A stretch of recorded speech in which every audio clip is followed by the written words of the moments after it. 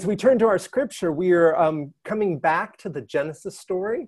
When we left off a few weeks ago, we had spent a couple weeks with Abraham and Sarah and Hagar.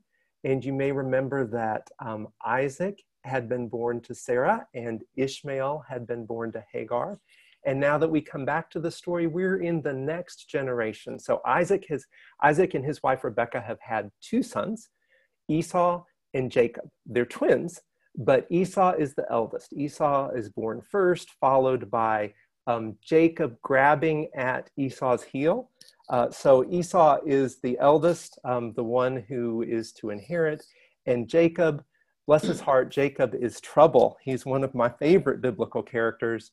But by the point in this story, they have grown up, and Jacob, with the help of his mother, has managed to finagle his way into getting both Esau's birthright and Esau's blessing. So most of everything that Esau has, Jacob has pulled his way, and Esau's not exactly happy about that. Esau is enraged.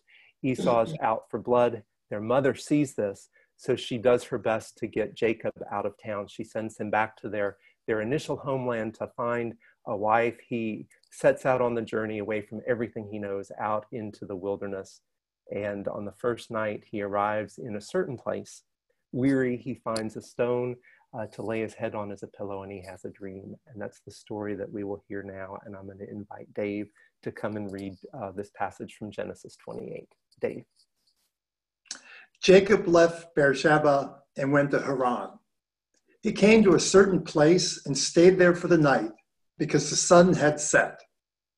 Taking one of the stones of the place, he set it under his head and lay down in that place. And he dreamed that there was a ladder set up on the earth, the top of it reaching heaven, and the angels of God were ascending and descending on it. And God stood beside him and said, I am God, the God of Abraham your father and the God of Isaac. The land on which you lie I will give to you and to your offspring. And your offspring shall be like the dust of the earth, and you shall spread around to the west and to the east and to the north and to the south. And all the families of the earth shall be blessed in you and in your offspring. Know that I am with you and will keep you wherever you go, and will bring you back to this land, for I will not leave you until I have done what I have promised. Then Jacob woke from his sleep and said, surely God is in this place, and I did not know it. And he was afraid and said, how awesome is this place? This is none other than the house of God, and this is the gate of heaven. So Jacob rose early in the morning, and he took the stone that he had put under his head, and he set it up for a pillar and poured oil on top of it. He called the place Bethel. We celebrate the written word of Scripture. Thanks be to God. We celebrate the living word, Christ among us. Thanks be to God. Please pray with me. Holy God, present with us now, open our eyes to see, our ears to hear, and our hearts to do your will. Amen. So, have you been having vivid dreams lately? I ask that because evidently that's a thing. During these days of pandemic and sheltering, more and more people are having and remembering more dreams, vivid dreams. The first hint of this was in April when there was a spike in the Google search. Is anyone else having vivid dreams? And apparently the answer is yes. I know I've been dreaming more, or at least remembering dreams more, and I've heard some of you say the same. In one dream I remember from a few weeks ago, I'm standing at the kitchen sink washing dishes. Hillary Clinton is there with me, and we're talking about how important the simple, ordinary things in life have been to her since she lost the election. Deirdre Barrett, psychologist and professor at Harvard Medical School, has begun to research what she calls this pandemic dreaming, to interview folks. And she started to collect what seems to be a wave of vivid dreams.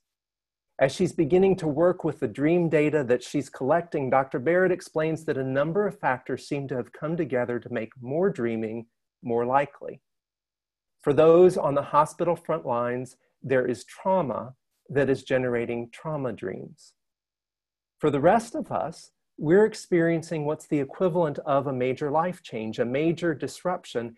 And as we stay closer to home and shelter, folks are getting more sleep, not necessarily all of it restful sleep, but with more sleep, there's more chance that we'll enter into the REM, the REM sleep, where dreaming happens.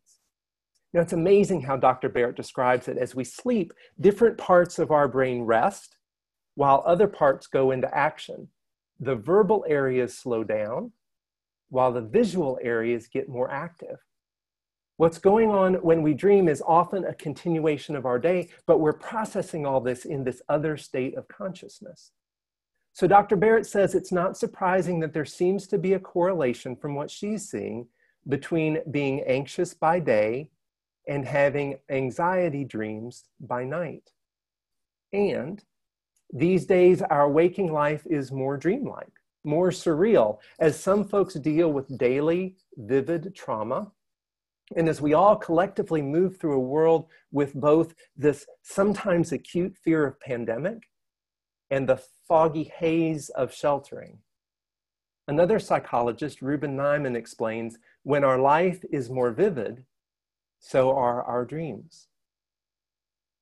In this morning's scripture, Jacob has a vivid dream.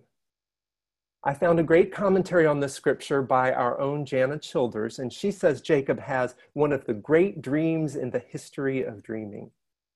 Now, at the outset, it's important to say that folks in the biblical world would have understood dreams and dreaming differently than we do. Everything I've just said presupposes and flows out of the modern disciplines of psychology, psychiatry, and brain science. In the biblical world, and as we see in this scripture, dreams were understood as one way to experience an actual appearance of God, a theophany. We have biblical stories of angels coming with a message during waking hours. We know those stories. This is a nighttime version of that. What's more similar to us, perhaps, like us, Jacob is certainly living an anxious life in an anxious time. Jacob is on the run. He's got himself into a mess. In a world where the second son doesn't have much of a chance, Jacob has, with his mother's help, managed to finagle his elder brother's birthright and his elder brother's blessing. He's taken Esau's inheritance and covenant blessing, and not surprisingly, Esau is enraged and out for blood. Their mother sees this clearly, and before one son kills the other, she manages to get Jacob out of town, sending him back to Abraham's homeland to find a wife. Jacob will be gone and on the run for 10 years. And here Jacob is, maybe with a birthright and a blessing tucked away in his knapsack, but effectively exiled from his home and from his family, from everyone and everything he knows. And he journeys out into the wilderness to Haran. He goes as far as he can, and as night falls on a barren scrap of land, Jacob searches around for a place to lie down. He finds a rock that will do in a pinch as a pillow, and he lays his head on that rock, and he sleeps, and he dreams. In his restless, anxious, fearful sleep, Jacob dreams of a ladder. Now maybe it's more like a staircase or a ramp twisting and ascending, but a ladder rooted in the ground and ascending to the heavens, with angels traveling up and down, shuttling back and forth between the earth and the heavens, and then God is there right beside Jacob. And God says, Jacob, I'm God. I'm your God, the God of your parents, the God of your people, and I've promised you land and a family. You will be a blessing to all the families of the earth. Know that I am with you. I will go where you go. I won't leave you. I will do what I promise. And Jacob wakes up and says, surely surely God is in this place. This is the house of God and the gateway to the heavens. And Jacob takes that stone pillow and he blesses it. This is the house of God. Whatever we think about dreams, what we see here with Jacob, what we experience here with Jacob, is the nearness of God. In those first moments of 10 years of exile, when Jacob feels most alone, separated, isolated from everything he knows, what he sees and experiences is the nearness of God. Jacob sees this vision of a ladder connecting the earth to the heavens, no separation between the two, angels going up and down, this constant commerce between heaven and earth. And then God speaks, not from the heavens, not even from that ladder, but right there beside him. Jacob, I am your God. I'm with you wherever you go. I won't leave you. And waking, Jacob declares, this is the house of God. God is here. God is near. Now notice where Jacob is. I won't say he's in the middle of nowhere because Jacob is somewhere. Scripture says he has come to a certain place, but it's unexpected. What Jacob names as the house of God is a bare scrap of wilderness where he could find nothing more than a rock for a pillow. We sometimes go to great lengths searching for a holy place, searching for an encounter with God. We go to the ocean and stand on the shore to hear the waves crash in. We hike a mountain trail to get a glimpse of the vastness of what God has made. We go to cathedrals and to church, looking for holy ground. Jana Childers writes, sometimes we find the holy place.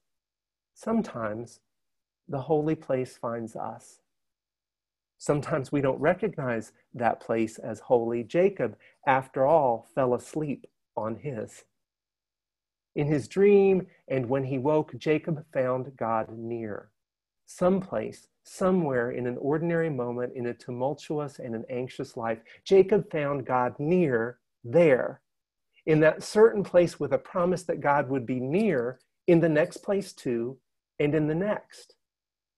John Wesley said of this text, God is there where we did not think they had been, found where we did not ask. In an anxious and fearful world, Jacob finds God near, everywhere, all the time.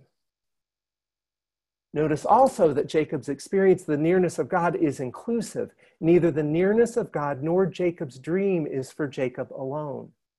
God says, remember all the promises I've made to your people. I'm here with you too, and you will be a blessing to all the families of the earth. This moment, this nearness of God, it's not just for Jacob or for his particular people. It's for the whole world. We often think of spiritual moments like this as deeply personal, epiphanies, moments when we experience something so much bigger than us. They are personal. And the nearness of God, when we experience it, it is for the whole world. The nearness of God in any given moment is not for us alone. Our dreams are not for us alone. The nearness of God is for the whole world, here, there, everywhere, as true for you as it is for me, as it is for everyone in the whole wide world. And that transforms how we experience those moments. God is just as near to you as God is to me. God is just as near to others who are worshiping right now in other spaces. God is just as near to those who are not worshiping. God is just as near to folks who are living and sleeping outside every night. God is just as near to children who lay down their heads to sleep in detention camps at the border.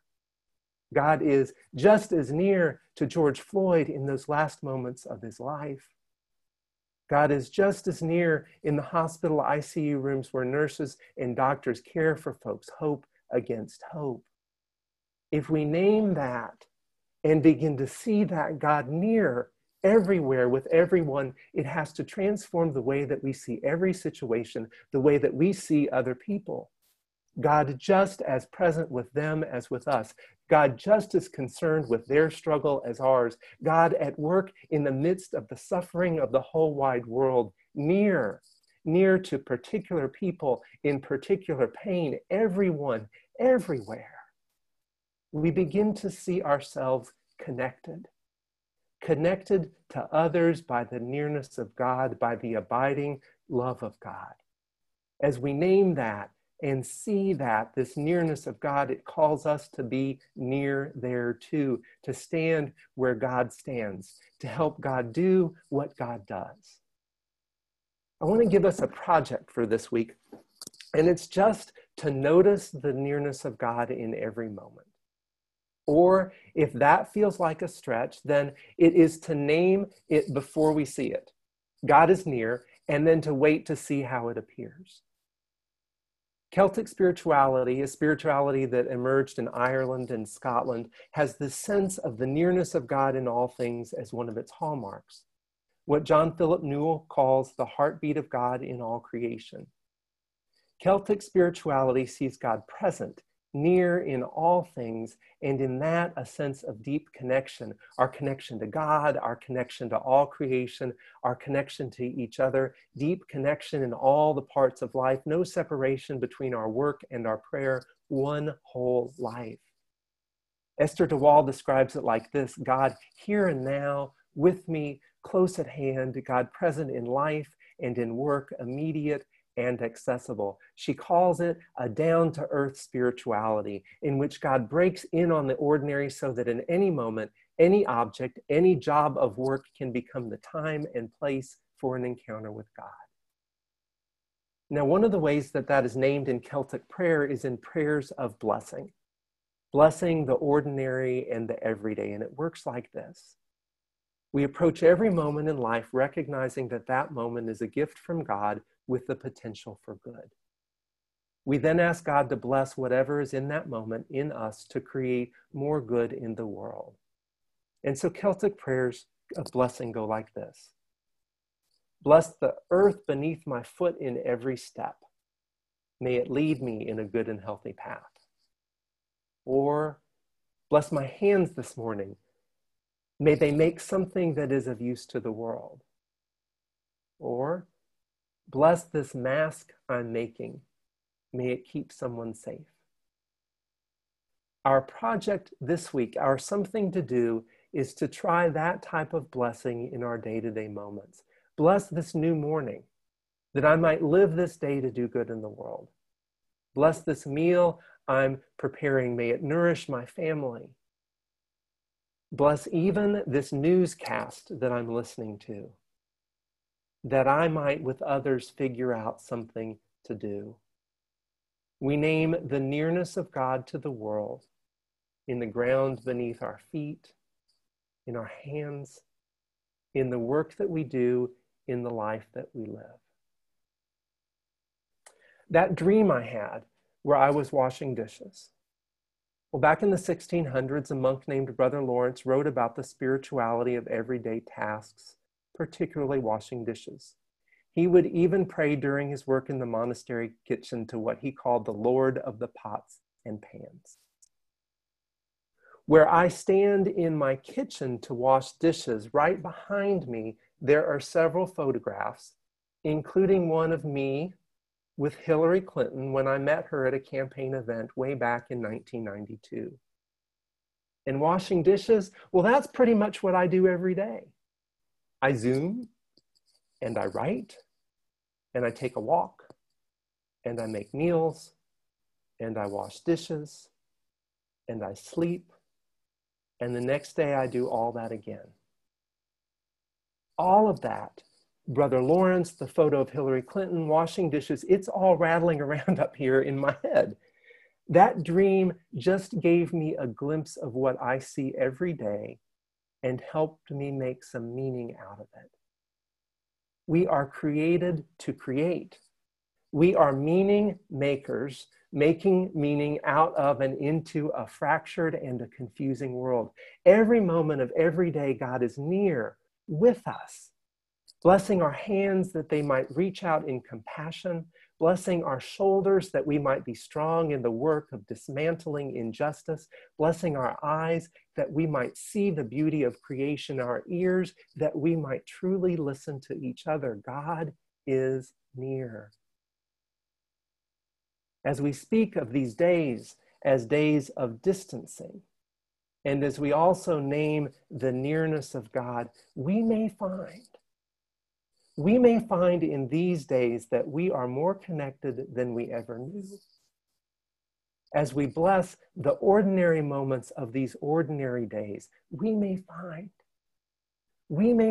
that God is nearer than we have ever imagined, or better yet, God is nearer than we have yet to imagine.